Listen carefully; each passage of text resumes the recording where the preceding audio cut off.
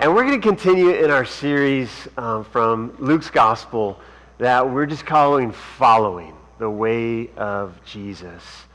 And learning from these stories as Jesus was leading his disciples, teaching them, instructing them, not only with the words that he said, but the observation of his life and his interactions and the decisions and the ways that he responded and interacted with people as he made his way towards Jerusalem. And today, another story from Luke chapter 10, where I can imagine the conversation is actually between Jesus and an expert in the religious law, a lawyer. But I can imagine the disciples peering over Jesus' shoulder and into the conversation and standing amidst the crowd, likely, that was gathering as Jesus was having this interaction and watching and learning. And I think that's our invitation really today as we come to the Scripture, to be people who are standing in a circle as Jesus is speaking. And we're watching him and we're listening to him. And we're learning and we're soaking it up, and we're you'll see as we read this, we're thinking, yeah, get him, Jesus. And at the same time we're thinking, ooh, you got me, Jesus. You know what I'm saying? You're gonna get it even more. Let's stand together as I read. This is Luke chapter 10, and we'll begin at verse 25, and you're gonna hear some really familiar words to most of us, if not all of us here. And we'll read to verse 37, and then I'll say, this is the word of the Lord, and you can say, thanks be to God. Not also with you. Thanks be to God. You're confusing people, Wilson. 10:25. One day an expert in religious law stood up to test Jesus by asking him this question. Teacher, what should I do to inherit eternal life? And Jesus replied, well, what does the law of Moses say? How do you read it? The man answered, you must love the Lord your God with all your heart, all your soul, all your strength, and all your mind. And love your neighbor as yourself. Right, Jesus told him. Do this and you will live. The man wanted to justify his actions, so he asked Jesus, and who is my neighbor? Jesus replied with a story. A Jewish man was traveling from Jerusalem down to Jericho, and he was attacked by bandits. They stripped him of his clothes, beat him up, and left him half dead beside the road. By chance, a priest came along, but when he saw the man lying there, he crossed to the other side of the road and passed him by.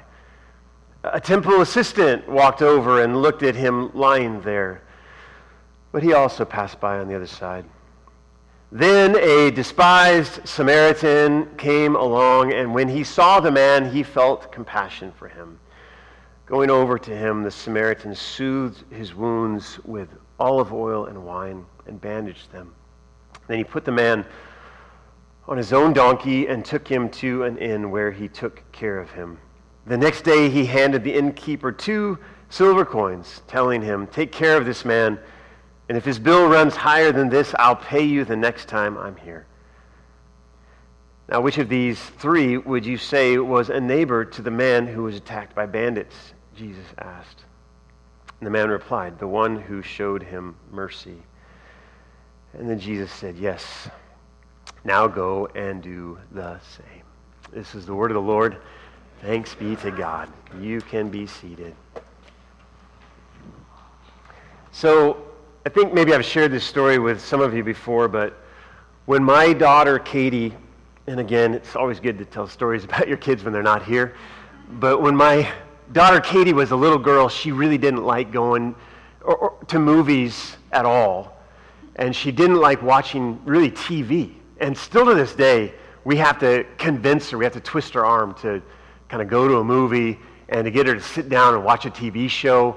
It just isn't something that she enjoys. And that's okay, and we've kind of learned to understand that. But a number of years ago, I still didn't really get that. And I remember one time in particular, it was was like a Sunday evening, and the next day was a Monday holiday from school. And so we were kind of sitting around as a family thinking about what we could do together for a special occasion on the next day, on the day off that the kids have from school. And we said, well, we should go to see a movie. And there's a great movie playing. Some of you remember the movie Up. And that was playing. Don't ask me about the movie at all, because still to this day I haven't seen it. Because we wanted to go see it, and it was, I think it was pretty popular and seemed like a good family-oriented movie. Some of you may be able to tell me differently, but it seemed like a pretty good movie, and we proposed the idea to our kids, Katie and Thomas was like, yeah, whatever. And Katie was like, no, I don't want to go. And we went, why not, Katie? I just don't want to go. Yeah, but it would be fun. It would be like our family going together, just something for us to do together as a family on this day off that we have together, and we can just go. It's supposedly a really good no, I don't want to go. And I just couldn't let it lie, right? So I just said, well, why? Why I just don't want to go. Well, honey, it's a good story, and it's animated, and there's going to be lots of laughter, and I think there's balloons, and it's going to be just but Dad, I don't want to go. Well, honey, why don't you want to go? Well, Dad, is there a problem? And I said, yeah, honey, there's a problem. It's that you don't want to go to the movie with our family. I said that in my head. I really did. I didn't say that out loud. But in my head, I'm thinking, yeah, the problem is you won't just go to this stupid movie with us so we can hang out as a family. I'm starting to get a little irritated by the whole situation. That's the problem. And I sat there, but I listened again. I said, what do you mean? Is there a problem? I said, no, honey, there's not a problem. No, Dad, is there a problem like in the movie? And I said, oh, you mean like a plot? And I said, yeah, I think there is. Some of you who have seen the movie are like, yeah, there's a plot, and I've heard a little bit about it. And I said, yeah, I think there is, honey. In fact, there's probably a pretty big problem. Most movies and most shows of some kind have a problem, at least one big one, and there's usually several other smaller problems. So yeah, I guess there is a problem. And she said, yeah, I don't want to go. I said, okay, you don't want to deal with the problems. And you know what? The more I watch movies and TV shows, I think my daughter is onto something pretty good there, isn't she? It's like we have enough problems in this world, and yet we pay money so that we can experience more problems. Like just typically, just add on the problem. I guess we pay the money for the solutions, right? We pay the money so that because most of the time those problems get resolved. But I still to this day now, when she says she doesn't want to watch something, we just say, okay. And let's just go do a craft, right? It's usually, although if you were to see me do crafts, that would be problems. I thought about that story with my daughter as I was reading this story again and again and again, actually, this week. If you aren't aware, the story of the Good Samaritan is rather known. It's in fact, even if you, there might have been some people here this morning that as I read the story, you were like, oh, that's where the Good Samaritan comes from? I didn't even know that was in the Bible. I mean, the story of the Good Samaritan is so secularized in our society. It's hospitals are named after it, awards are named after it, civic societies are named after it. It's just the Good Samaritan is just a concept, much more than a biblical idea necessarily in the world in which we live. And so as I read it over and over this week, to try to discover some perhaps new or at least refreshed angle by which we might come at this story this week, I began to notice something very very significant about this passage. It's just filled with problems. It's just problem after problem with the characters in it, problems with the interaction, the sort of uneasiness. I don't know if you felt it, but just as you even read it, you're kind of like, ooh.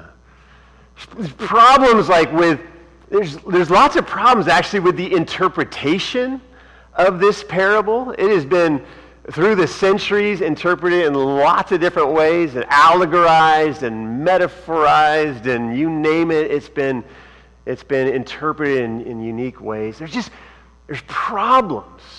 And even as I kind of stepped away from it at points this week, I'd be like, man, there's just issues there. And I begin to think about some of the problems that we face as we look at this passage. I mean, there's great truths, there's great help, there's great example for us in the Samaritan, but incredible problems. One of the problems that stands out just right off the bat is this expert in religious law. Yeah, he was I'll refrain from making any lawyer jokes at the time, but he was an attorney, he was a lawyer. He was a lawyer, an expert in religious law. And to be honest, I don't know if you're like me, but as I read the story and the interaction between Jesus and this lawyer, I'm still not entirely sure if he's a good guy or a bad guy. There's parts of him that are really problematic. It kind of feels like he's challenging Jesus. And from the surrounding context, we know that Jesus had issues with religious leaders in the day. And so we sort of anticipate that there's going to be tension between Jesus and this expert in religious law, this lawyer. And then so we kind of feel that maybe as he stands to ask Jesus this question, it even says, Luke, the narrator, even says he stands to test Jesus. We might say that he stood to trap Jesus, to try to trap him in this question. But then it turns out that his question is actually a pretty good one. What must I do to inherit eternal life? What must I do to live into the fullness that God has for his people for all eternity? And this is a good question, one that we should be thinking about, one that we should be asking within our own hearts and within our own lives. And not only does he ask the question, but when Jesus, as a good teacher does, puts it back on him and says, I don't know, well, what do you see in the law? What do you see there? This man, this lawyer, has put within his mouth the great commandment. It's in the other Gospels, it's Jesus who, in responding to the scribe, says, in asking about the most important commandment, he says, you should love the Lord your God with all your heart, mind, soul, and strength, and your neighbor as yourself. But now it's this lawyer who is the one who's saying it. He says, what do you see in the law? Well, you should love the Lord your God with all your heart, mind, soul, and strength, and your neighbor as yourself. That's a mouthful. And I kind of lean back and I go, well, what? It's good, right? He's bad. No, he's good. And then Jesus says, you've done it. I mean, that's right. Go now and live. He's bad, he's good. And then things seem to be going so well for him, and then he just has to ask another question. You know, you just kind of feel like if you could have just left things well enough alone. Oh, Mr. Lawyer, you were doing so well. Go now and live. But in order to justify himself, in order to perhaps validate the way that he understood what this love for neighbor was to look like and how it was to be lived out, he had to ask that one more question. And just, who is my neighbor? And you sort of get the sense in him asking this question that he already had in mind just who his neighbors were to be. He already had a list, if not written out, at least in his mind, a list of just what those neighbors might look like, and how much money they might have, and how important they might be in society, and what kind of people they might be in general. And he wanted to have Jesus sort of validate this list in his own mind. He was good, or he was bad. He was good. Now he's bad again. This guy's a problem. He's a problem in this passage because he's a problem for us, right? Because a lot of us maybe have lists like this ourselves, like lists like he had. Lists that when we hear Jesus say, or when maybe he asks us what's important, we say, love the Lord your God with all your heart, mind, soul, and strength, and love your neighbor as yourself. And he says, right, that's so good. And we think, yeah, but who is our neighbor? Just making sure that our ideas of neighbors are the same. This is, because I don't know when you say neighbor, Jesus. I just want to make sure that we're on the same page here. And just the fact that we would think that way is a problem, right? It's a problem, this passage. It's just getting started, though, because this conversation with this man leads Jesus into telling this parable, and this parable in its own right is just filled with problems. We're confronted by these two religious leaders. These guys. I mean, they have forever gone down in infamy, right? I mean, we're familiar with the priest and the Levite, or as the NLT speaks of, the temple assistant. We got the big man and the assistant who come by on this road from Jerusalem to Jericho, where I don't think we're particularly told if they're coming from Jerusalem to Jericho or Jericho to Jerusalem, but they're on this road and they meet up one at a time. First the priest, this man that's been beaten and robbed and left half dead. And the very beginning of Jesus' story, Jesus, when he says, first a priest came by. And if you don't know the rest of the story, when you hear that opening, you think to yourself, oh, good. Right? If you didn't know the rest of the story and you just saw that opening line, and out of nowhere, just as it happened, a priest came by, you'd be thinking, well, perfect. I mean, end of story. Good one, Jesus. Next. But suddenly we're thrust into this reality that this priest who has come by observes the man in trouble and decides to walk on past on the other side of the road. And then there's like a second chance, because now comes the Levite, the temple assistant, the one who was actually used to not just being the person who would stand up front and say the prayers, but was used to doing the dirty work, who was used to doing all the kind of the stuff around the temple building, the activity to just make things happen. It seems like it would have been a natural for this Levite to step right in. And in fact, I can't tell if this is better or worse, but in fact, Jesus tells us that the temple assistant walked over kind of nearby the man, took a look, and then walked back over to the other side and kept going. Let's just take a vote really quick. Do you think it's better or worse that he actually looked at the person and then walked by, or that the first guy just walked by? All right, better that he looked and then walked by? Anybody? Worse that he looked and then walked by. Okay, some of you are abstaining, that's fine. I'll tell you the answer at the end of my sermon. These guys are problematic. Oh, they're problems for us. They're problems for us. As I spoke about interpretation of this parable, throughout the centuries, reason after reason has been given for why these men would have passed by this needy, injured, broken person.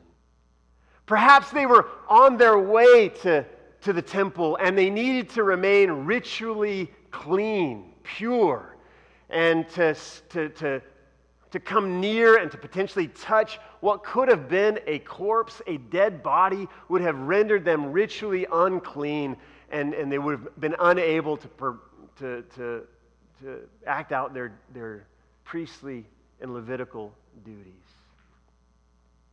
Yeah. Maybe others have suggested that they were concerned that the very robbers, the very muggers who had taken care of this particular guy were still around. And they were looking by, and this was the spot where they waited. There was a particular gnarly spot where they could just be attacked themselves, and they were concerned that if they stopped to help, they too would become victims. In fact, some have suggested that perhaps they were afraid that the man himself was just faking, just to get them to stop so that they could be victimized themselves. I mean, biblical scholars, they don't have much to do but sit around and think about these reasons. And others have just talked about the social stigma, perhaps, that would have been attached to stopping and interacting and touching and doing all this kind of stuff for this one who was so beaten, naked, stripped of his clothes, stripped of his dignity, and easier, more proper for these religious leaders just to walk on by.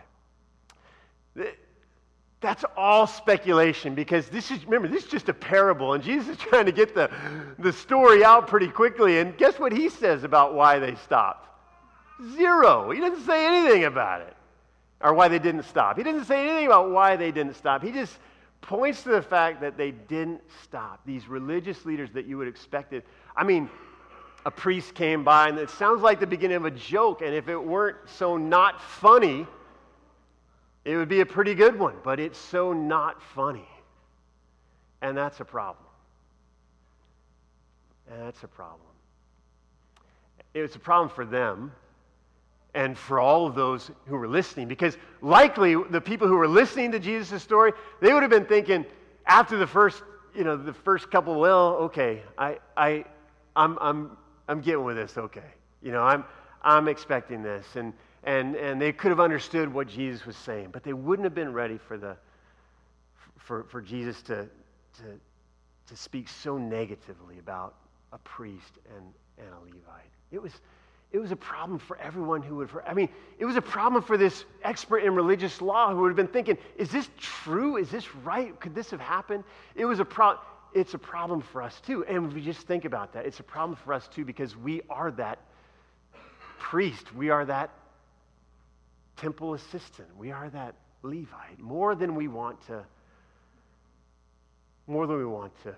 admit to anyone else or even to ourselves. We are that person who is so, that mantra of our culture today, stay in your lane, bro. That if you haven't heard that, that's just something that people are saying these days. Stay in your lane. Don't mess around. And we have fallen into that way of living, even as believers in many respects. We just kind of stay in our lane, and we don't really want to involve ourselves too much in what's going on out here, because it can be messy. It can be problematic. There can be stigma. There can be all sorts of problems that go on. This is a problem for us. And if we think that the Jewish religious leaders, though, passing by was a problem, the fact that the person who does finally stop is a despised Samaritan is an even greater problem. Those people who would have been hearing Jesus talk about the priest and the Levite, they might have expected that finally the one who would stop would be an Israelite layperson. They knew that Jesus didn't like these religious leaders. That was kind of coming through loud and clear. And so maybe Jesus was going to say, And then came a Israelite, a Jewish layperson, a non-clergy person who stopped and helped the person. They would have maybe been expecting that one. But instead, and Luke doesn't mince any words either, he says, a despised Samaritan came and stopped. This one who would stop to help the injured man is one who was hated by the Jewish people. This, and we don't have time to get into the full description of the animosity or the tension between the Samaritans and the Jews, but it had been brewing for centuries, since the Assyrian invasion of Israel and taking them into exile, and the mixed marriages between Assyrians and Jews, and the resulting half-breeds, as the Jews referred to the Samaritans, and the tension that had been between these two ethnic groups for centuries. It wasn't a little insignificant deal for this Samaritan to stop and help this man. It was a problem for the people, because here's Jesus being so radically inclusive,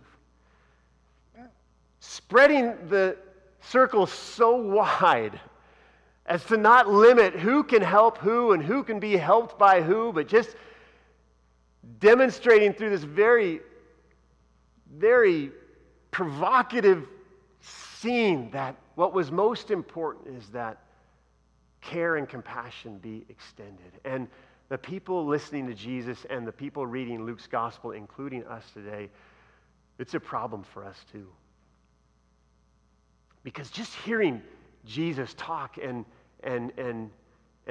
include, I mean, just the willingness for Jesus to include a detail like this into this story takes it from being sort of a nice lesson, a nice moral that we can get from this, to a very, again, provoking, stirring, upsetting kind of story. Because now we can't just look at this and say, oh, well, it's just, it's a neighbor is someone that needs to be nice to. It's a neighbor is someone who is nice to someone. A neighbor is someone who receives the kindness from someone else. No, a neighbor is someone who can potentially be so different, so distinct, so separate, that in that moment of need and in that opportunity for compassion comes together to make something new and something beautiful. This was a problem for them, and it was a problem for us. What's interesting to me, though, as I read this passage over and over again, and I noticed these problems and these characters and these people and all the things. Just to be honest, just in the commentaries that I read, it was all about these people. It was all about the expert in religious law. It was all about the two religious leaders. It was all about the Samaritan man himself. By the way, he's never called the Good Samaritan by Jesus. He's just the Samaritan. We've kind of given him that name. But it was interesting to me that in thinking about all these other problems that are in this passage, that I was sort of blinded, and I think people, if you're anything like me and these biblical commentators that I was reading, sort of blinded by all these other problems to perhaps what is the most significant problem of this passage. The most significant problem in this passage that is actually staring us right in the face as we read this story. The most significant problem of this passage that is literally lying on the side of the road. It seems to me that the biggest problem of this passage is that there's a broken, beaten, robbed both of his money and his dignity, stripped and left for dead man in the ditch by the side of the road. That's a problem.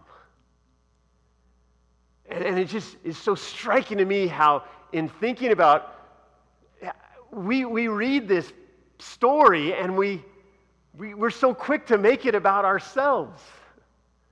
In fact, you know who named this story the Good Samaritan? Bible publishers, editors, maybe translators. I'm not sure that Jesus necessarily went around saying, "Did you hear the one I told about the Good Samaritan?" In fact, I wonder if Jesus from time to time would get back with his disciples and say, "Remember that story about that I told about the half-dead man?" Because that's the problem. When the man said, "Who is my neighbor?" Jesus didn't say, "Well, let me tell you about this Good Samaritan." He said, "Let me tell you about a man who was on his way down from Jericho to Jerusalem.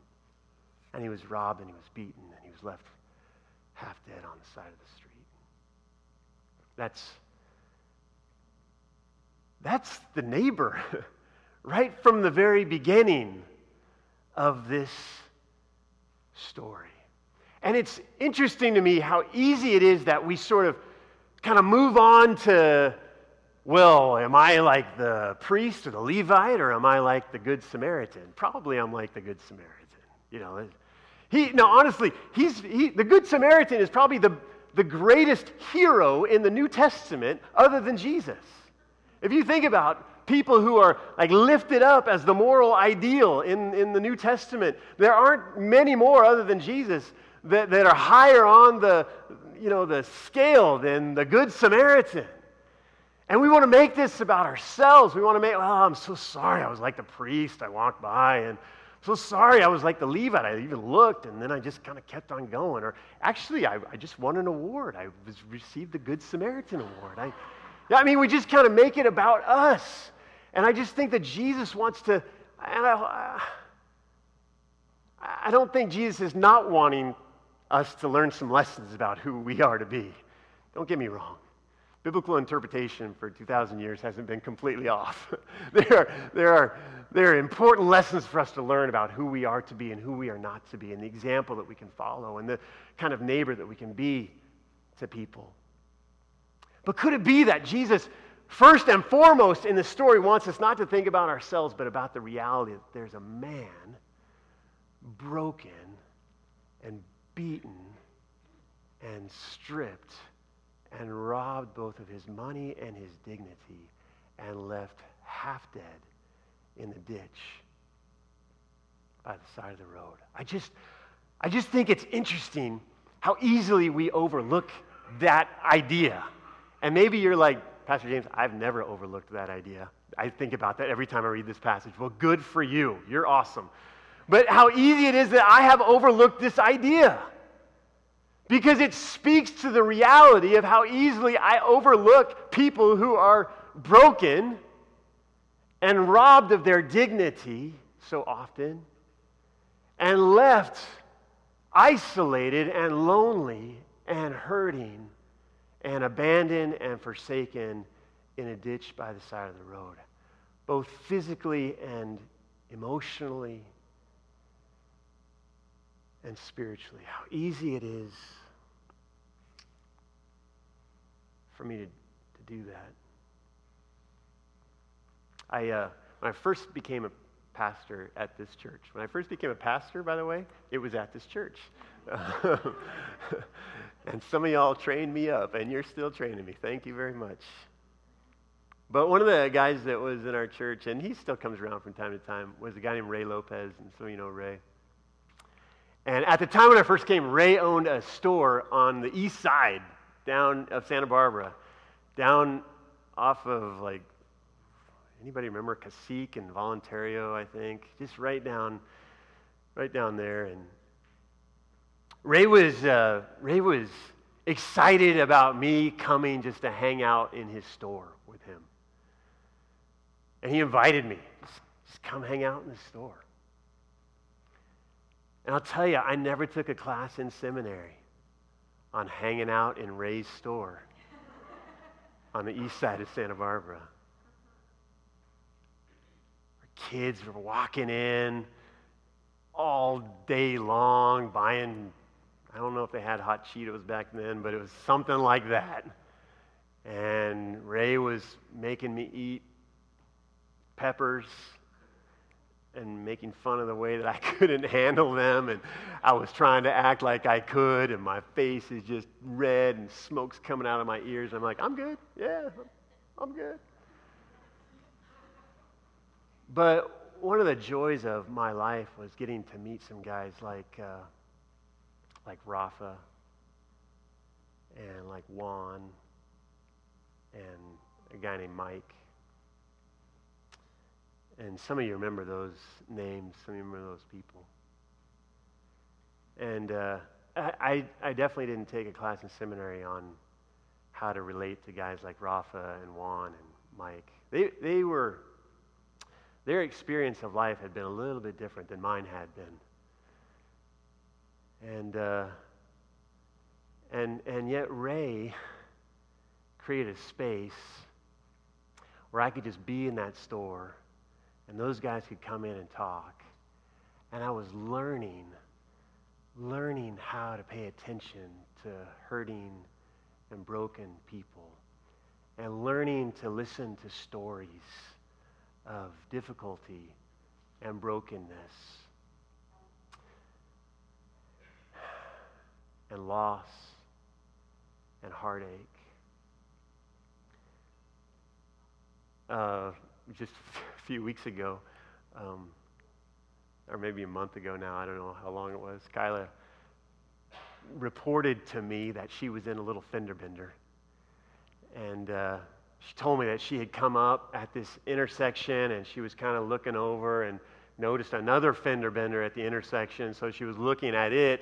And as she was looking at it, she saw this truck that had a low trailer, and she just saw the back of the truck and didn't see the trailer, and just kind of rolled up into the back of the trailer. And no real damage likely done, but you can just, it's just so sunk, and you know how that feeling is. Oh man, what's going to happen? And it's like this Milpas Rents construction truck and trailer, and I'm feeling for my wife as she's telling me the story. I'm like, oh man, what happened? And she said that all of a sudden this big guy just got out of the truck and came around, and he said, Kyla, what are you doing?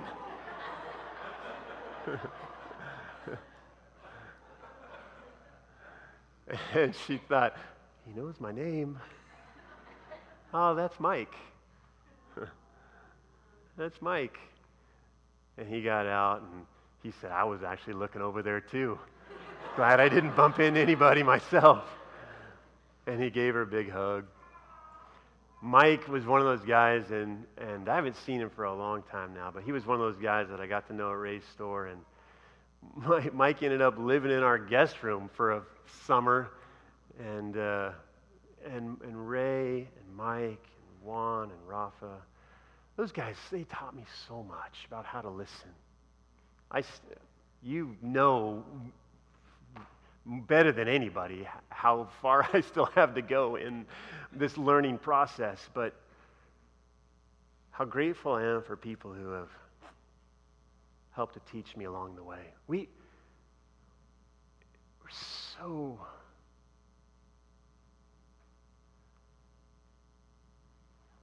have problems.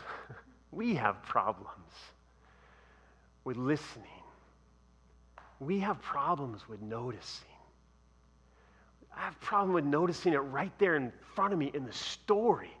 So no doubt I have problems noticing. There's kids on my basketball team that I treat as a commodity.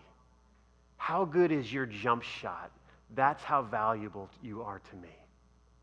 And I have to catch myself when I get upset with them for making a particular pass or particular play. And I have neighbors that live all around me, and you know, I determine what I think of them by the smells that emanate from their windows, right?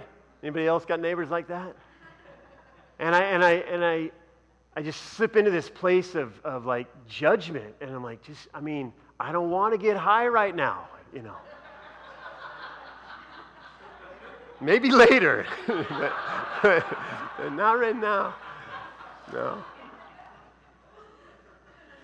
We make people into commodities, or we make people into just bad people. Or Kyla tells me about the kids that she teaches in the Learning Center in El Camino, and they're behind in their schoolwork. They're behind grade level in reading and math. And she hears stories about how they were up till 3 a.m. the night before, sleeping in the back seat of their car because their parents were at a party. And we judge these people because of what we see, and we forget that there's a whole story. I forget that most of the kids on my basketball team are not from wonderful homes, or at least a number of them. And a couple of them in particular have a past that is really troubling. And I don't know what's going on in my neighbor's house, but the smell emanating from the window is not a character, a quality of them. It's a symptom of something else that's happening in that home. And the kids that are so problematic, why can't you just read, kid, are facing a whole other level. We need to, this story tells us lots of things. It's lots of problems. It tells us lots of things, but it tells us to pay attention. Oh God, give us the eyes and the ears to see and to hear the people around us who are broken, who have been robbed of their dignity, who are abandoned, forsaken, who are struggling just to get by, who have been left half dead by society. And here's the thing, we pursue this invitation to love God and to love our neighbors. And to do so in a very practical and tangible way. There's no touchy-feely love with Jesus. Did you notice that? Go and do likewise. He didn't say go and feel likewise. He didn't say go and dwell in that reality. He said go and do just like you've seen here. And we're invited to live into this life of listening and paying attention and learning to hear stories and learning to value people and learning to, like the Samaritan man did, not go across the street, but to close the space. Did you see that? He closed the gap and he went towards the man and he took the oil and the wine that perhaps he had been reserving to keep himself refreshed in case of need, and he used it to anoint the wounds of the man. And he took the donkey that he had been riding on and he got off it and he placed the naked man onto the donkey, and he likely walked himself the rest of the way to the inn, and he got to the inn and he gave the innkeeper, after caring for the man for a couple of days, 2 more weeks' wages, saying, take care of this man and I got you if any more is needed. Sacrificing of himself. We're invited to this kind of life because here's the reality. We have been that guy on the side of the ditch, on the side of the street, in the ditch. Most of us know the reality of what it has been to be abandoned, forsaken, forgotten, isolated, lonely, robbed of our dignity. And there was one who, when everybody else cast us aside or said, that's too bad, or what you've done is too far gone, there was one who stopped and came to us, who closed the gap, who pursued us. We sang of his reckless love this morning, who came and found you. There's one who came and found me. And because of this one who found us, he sends us out to listen and to learn and to find others for his glory.